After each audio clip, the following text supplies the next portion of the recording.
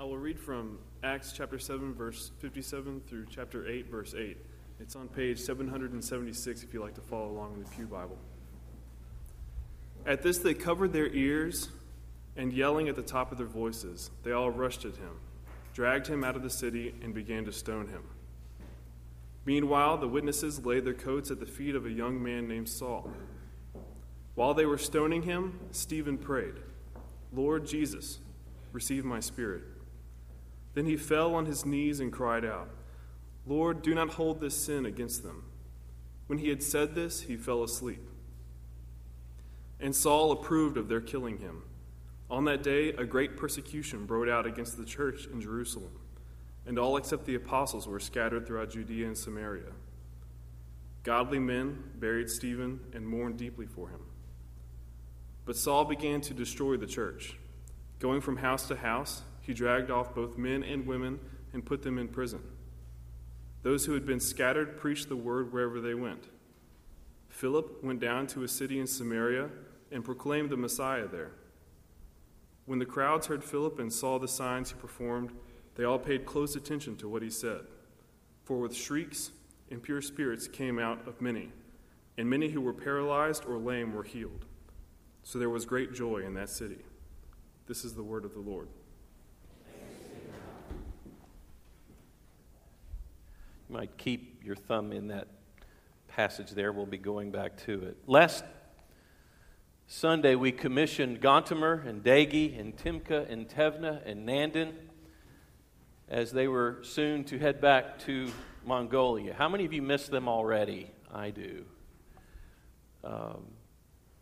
And it was hard to do last week, especially because a little more than 2 days before last Sunday when we commissioned them, as many of you know, they learned from friends over in Ulaanbaatar that the military ministry, that really is a critical part of what Gontimer does, had been shut down by the government. They were not allowed to register for clearance to have that ministry go on, which they've never had that issue before. And I thought about that all week. Here Gontimer was, coming here to Beeson Divinity School and studying for 4 years, anticipating going back and enhancing that ministry all the more, which still might happen, and obviously we pray for that. But he really doesn't know what he's going back to. And we already knew that it's going to be a trial for Gontimer and Dagi and for the kids too, as they get settled in a new place and adapt to the school and just the culture there. It's going to be tough. And I've thought about them all week long. Some of us saw them off early on Tuesday morning, and I had such admiration for Gontimer's resolve. He is determined to go back and see this thing through and make sure that his family gets well established there. But I've thought about them all week because really they are living examples, living letters, if you will, of what we're talking about this morning and what this passage is talking about as well, which is basically, in spite of any trials like that, any setbacks you and I experience, when we are trying to be a missional people, a missional tribe, and we're going to face trials, we're going to face disappointments and failures and apathy sometimes even persecution, yet we press on no matter what as we scatter about in order to reach people with the gospel. Now, the last 2 weeks we've been in Acts chapter 2. 2 weeks ago we talked about Pentecost because it was Pentecost Sunday and we celebrated the birth of the church. Last week we talked about the very end of chapter 2, which talked about the unique characteristics of the early church right after Pentecost and showed how some of what we're doing here is really mirroring that in a wonderful way, and that was something we could celebrate. There were good things going on in Acts chapter 2, but there's also a problem. Let's take it back to those words of commission that I quoted at the very beginning, and you can help me fill in the 4 blanks at the end. Really, the linchpin verse of all of the book of Acts is Acts 1:8, which is what? Jesus tells the disciples, "But you will receive power when what comes upon you? Holy Spirit.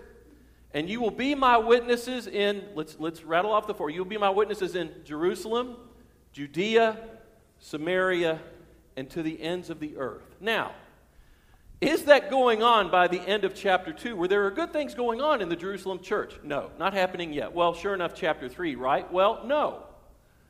Chapter 4, is the church finally branching out? No. Go to chapter 5. Maybe this is where the expansion begins. No. Chapter 6, are they moving along finally, going to Judea, Samaria, ends of the earth? No.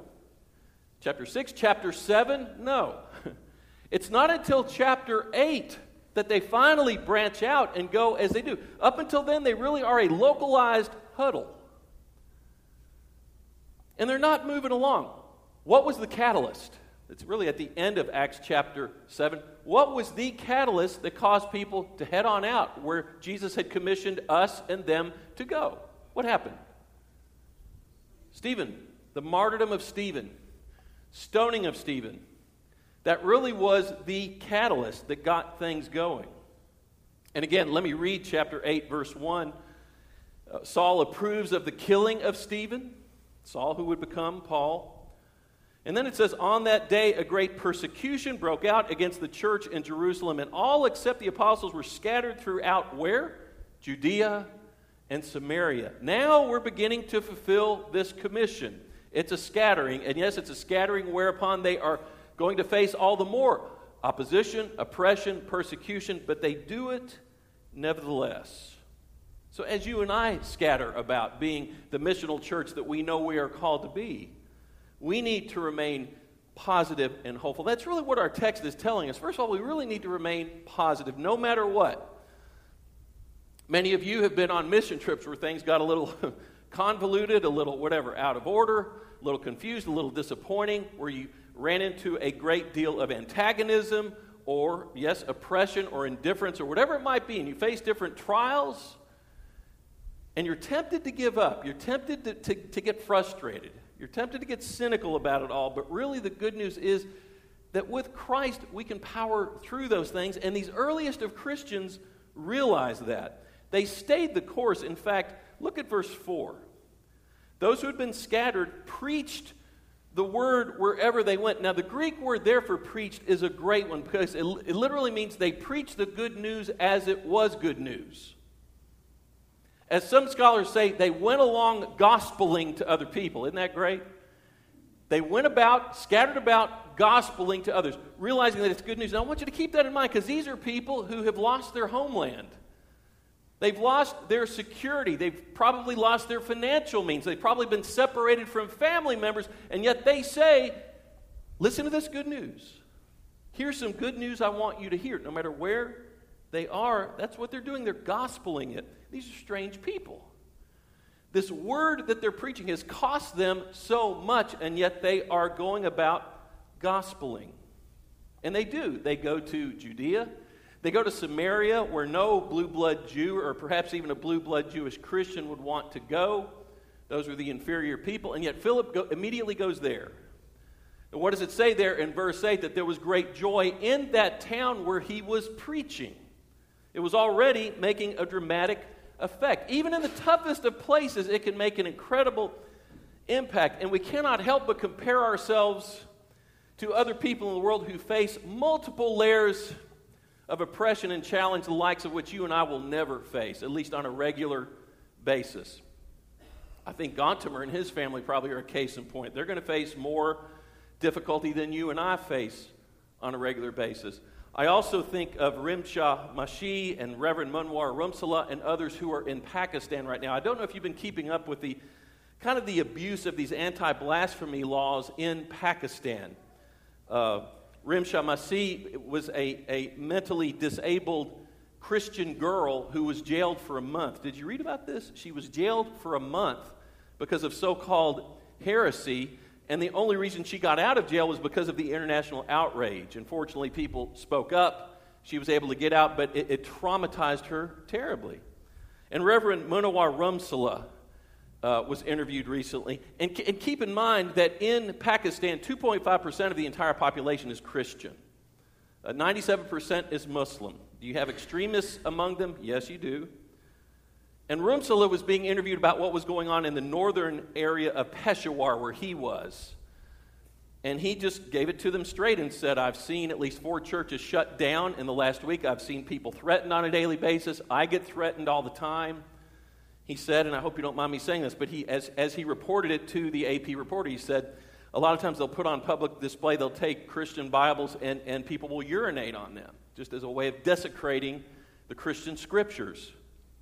And he said, this is going on in my city, my area, in and around Peshawar.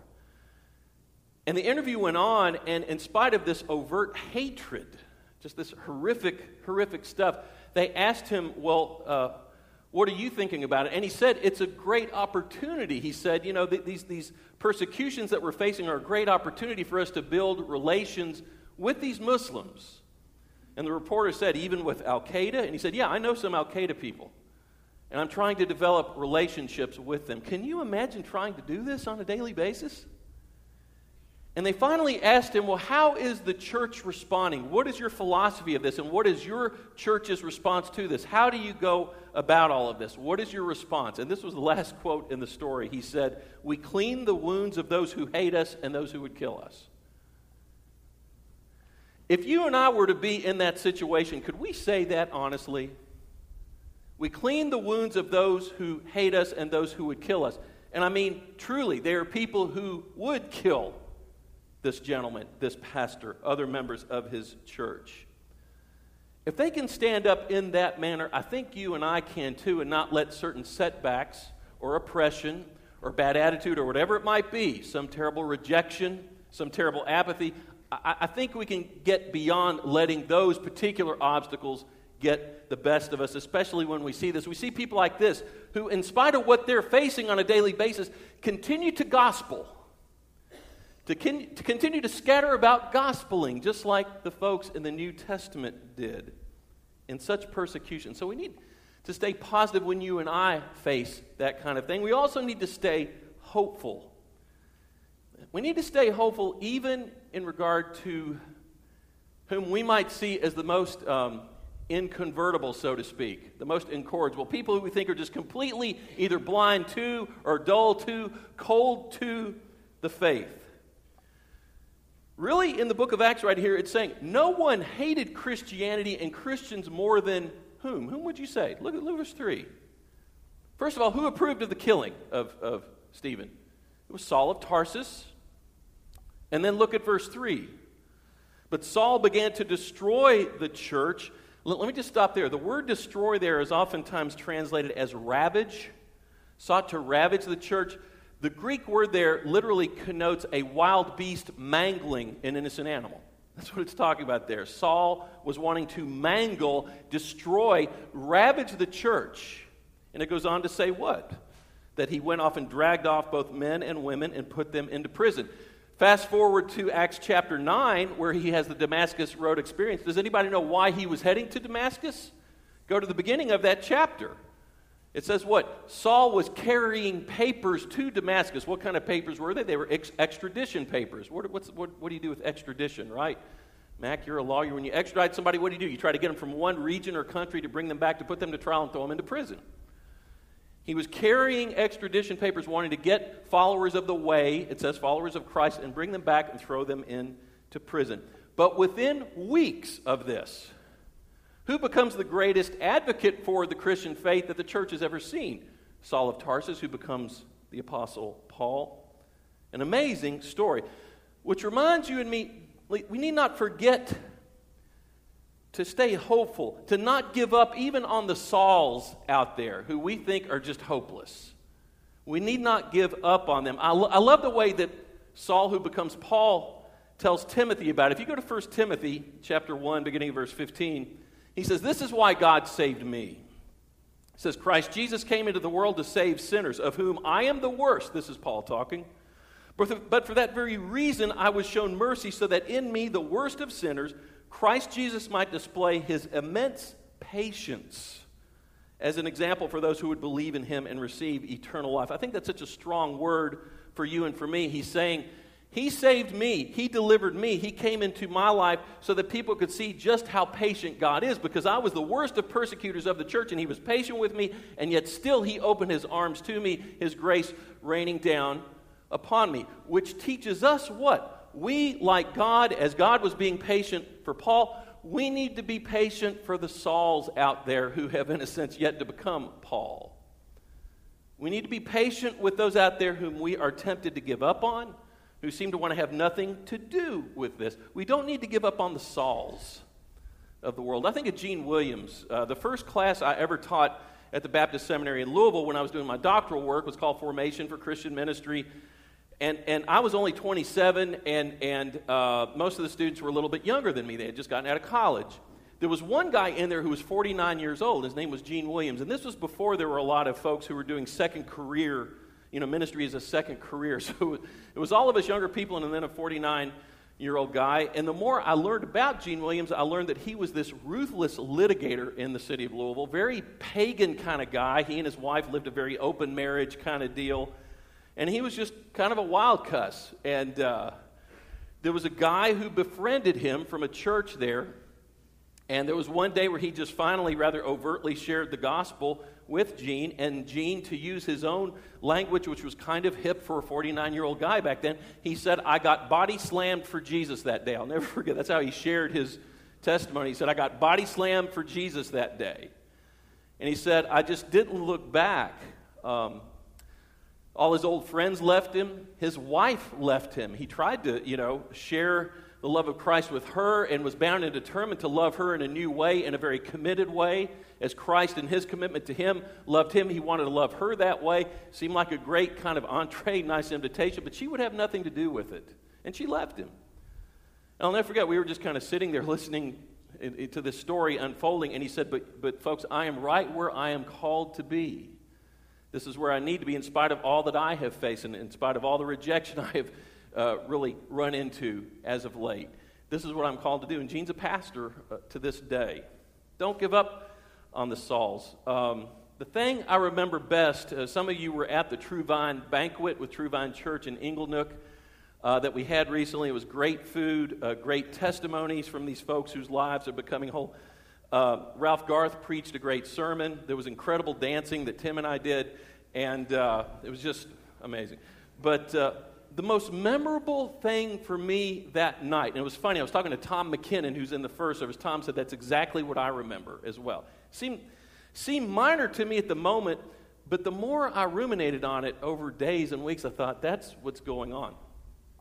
We were sitting there eating our meal, and this was before the singing and testimonies and all of these guys who have come out of such difficult circumstances through Ralph's ministry there.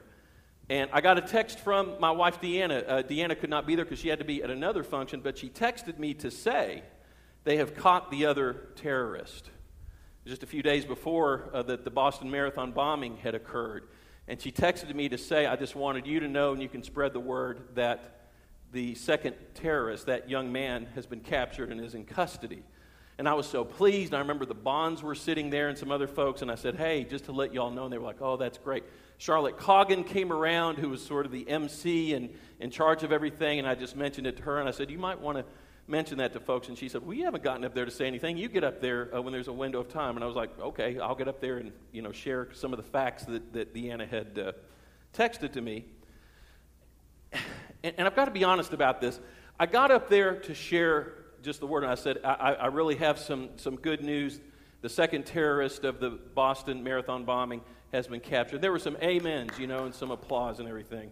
And then this is one of those times where, well, I am a pastor, and there's Pastor Ralph, and there's Pastor Tim, there's other people, and it's kind of a church kind of thing. So I feel like I need to say something pastoral. That's just our thing, And so I thought, well, obviously, folks, we want to continue to remember the victims and the victims' families. Amen, And I said, we want to give thanks for these law enforcement officials who were able to capture this young man. And then I said, and I'm just going to be transparent with you, I probably said this more because it was the thing to say at the moment, okay? And I said something like, and we also need to pray for this young man because this reminds us that no one is outside the reach of God's grace. And folks, there was a huge amen and huge applause, huge ovation. And I'll be real honest, I noticed that it was by far primarily from folks from what church? True Vine. And I didn't think about that a whole lot at the time, but the more I thought, wow, why was that the thing I remember about that incredible evening? And I thought, well, we heard these testimonials from these guys who came through this restoration program that Ralph oversees, and these are guys who had been crack addicts. and alcoholics, and had either been in broken families or had caused broken families. And so many of them in abject poverty, and the list goes on and on. All these layers of oppression that these guys have, but they come to Ralph. Ralph helps them get clean and helps them get jobs and helps them put their lives back together. And I thought, well, no wonder they are so applauding this big ovation. They are closer to the darkness in many ways than you and I are. It's just the way it is. And they have seen, even in the lives of these men, much more up close and personal than you and I have, that no one is outside the reach of God's grace. And they see it much more on a regular basis. I know we have helped True Vine a whole lot. You know what? They have blessed us a lot too. I'm just so blessed to see these ministries where these guys' lives get turned around. And I think that's why that sticks in my brain so much and in my spirit, because I remember that they were the ones who said, yes, you're exactly right, amen. No one is outside the reach of God's grace. Don't give up on the Sauls out there. Don't give up on the Sauls out there. Help join together and get out there and reach those folks whom you dare to deem unreachable, because they are reachable. We've got to stay positive and not give up hope for these folks. And finally, I want to get to one little thing that's really Brookwood specific. Stay local as well. Stay positive and hopeful, but stay local. We are called to scatter locally too. I guess the True Vine thing reminds me of that. In this passage, while folks were scattering to Judea, Samaria, ultimately to the known world, there were still people who remained in Jerusalem, including the apostles, and others remained there. And there continue to be the types of gatherings that we talked about last week that's talked about at the end of chapter 2. They still met in the temple courts for large formal worship, as we're doing.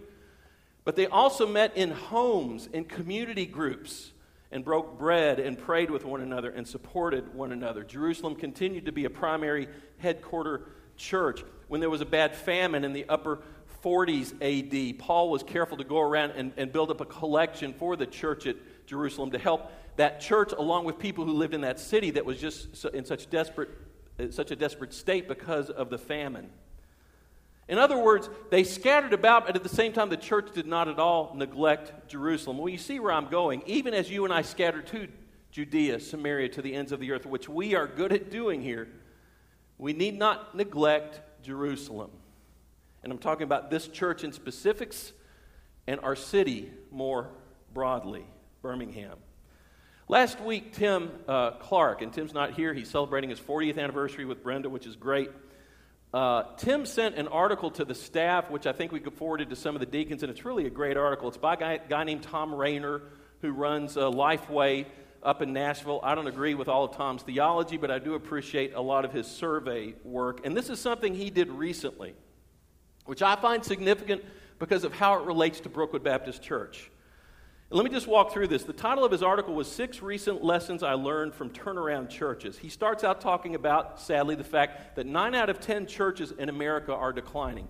9 out of 10.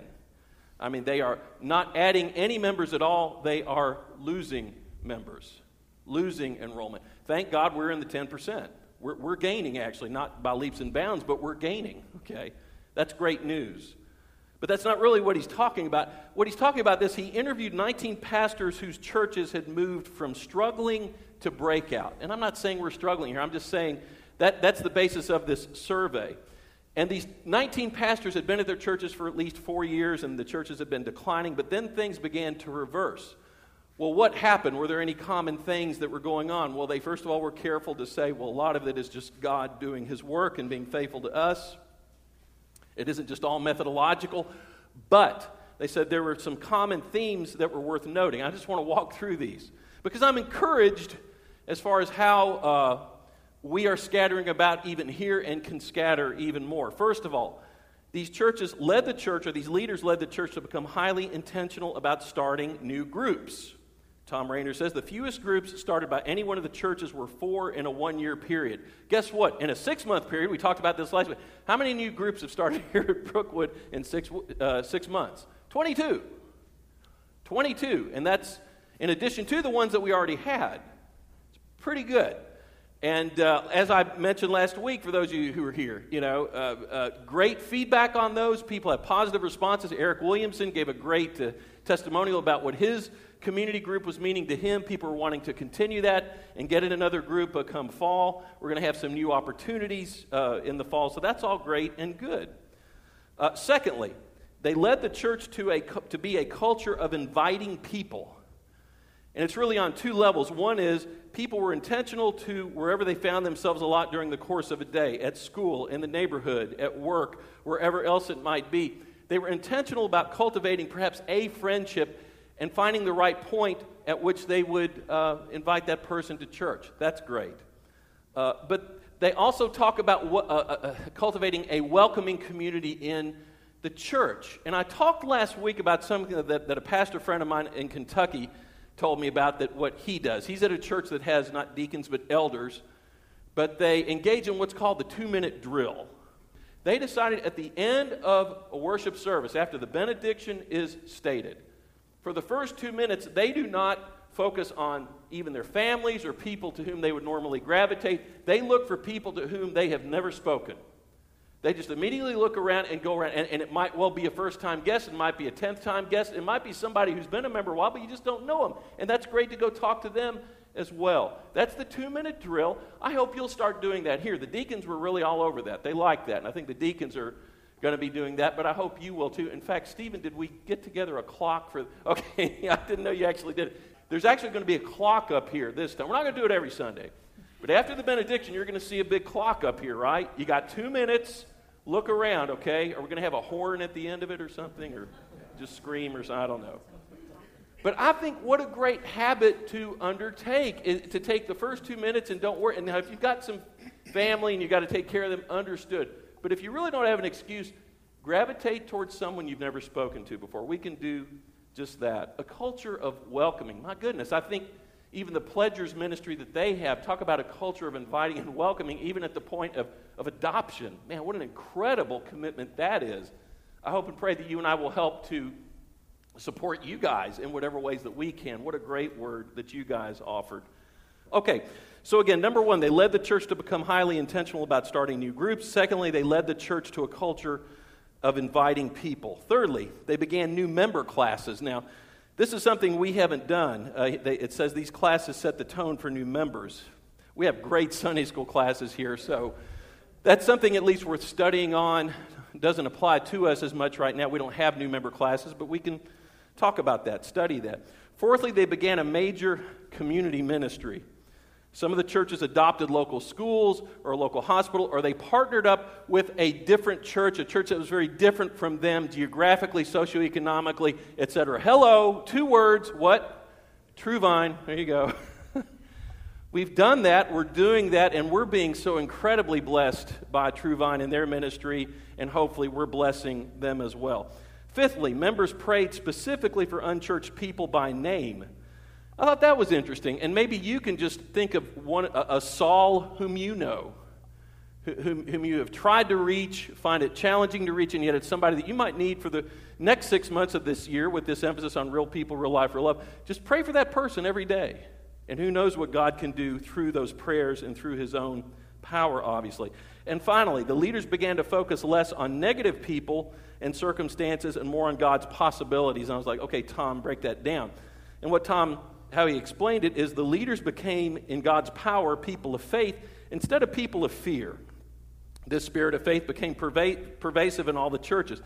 I love hearing that because I remember a number of years ago, a lay person in here, in fact, he's in this room, but I won't look at him because I don't want to embarrass him, but I remember somebody saying, we need to be a church that doesn't operate out of fear, but operates out of faith. Oh, I looked over that way, but operates out of faith and not fear, which was a great thing for us to lock into. And after that, we talked some, I don't know if you remember this, because it was a number of years ago, but we talked about coveting the good. Coveting the good going on at a church. And that's hard for you and me because sometimes we are perfectionists in this area, in this culture in which we find ourselves. Greg Davis in the first service shared an old Italian adage, which is, I think it's perfection is the enemy of good. Perfection is the enemy of good. I think that's a great point. To me, that's very theological, by the way. God created everything, and at the end of each day, he said, it is what? Good, right? And the people, Adam and Eve, were good. The problem was they wanted to be perfect. They wanted to be like God, and that's when things went awry. I think perfectionism is the enemy of good. You can chew on that one. And again, some time ago we talked about, we can be perfectionistic here. And part of the problem is sometimes, and we know, Brookwood is chock full of type what people? Come on, type A, P. I know, I get tired of A. Exactly. And we issue that challenge to move from being type A people to type boy. Now, hey, people in the first service, there were some who got this. Moving from type A to type. Whoever said that, you can leave. You extra credit, go to recess. Wonderful. Type G, G for grace. And again, leading one another in a way that's positive, not focusing on the negative, not focusing on that which is not perfect, but being a type G people and operating out of faith and not fear. And I read this article by Tom Rainer, and I'm so glad Tim found it because it really encourages me with where we are and where we're going, and I hope you can sense that. But the challenge there is to realize, even as we scatter to the hinterlands, to the ends of the earth, we need to scatter here as well amongst ourselves and be the church God wants us to be even here as well. Bottom line is, as we scatter, because of the gospel, as we go gospeling, we have the power to power our way through whatever obstacles we face. This semester, I have a student, I'm going to call him Michael, and Michael started texting me. He found my number, started texting me, hey, Dr. Mark, and he just had a rough semester. A girl thing, grades, another girl thing, and just other stuff going on. Oh, Dr. Barnett, it's a tough day, blah, blah. And again, to throw back the curtain, we're trained to be pastoral and to have a pastoral response to someone who is struggling like that. And so I would type something, pastoral, there you go, send it, God bless you. And I would do that. And I do enjoy doing that, come on now. But you're kind of trained. Hey, you got to respond. But I kept getting these texts, and I'm like, okay, God bless you, and, God's providence, and, you're a person of worth and created in God's image. And, send, she said no again. Oh, well, there's always hope. And, there was a point where I reached my limit. I looked down, I was like, okay, pastoral reservoir is gone. And for whatever reason, true story, I just said, tomb's empty, send.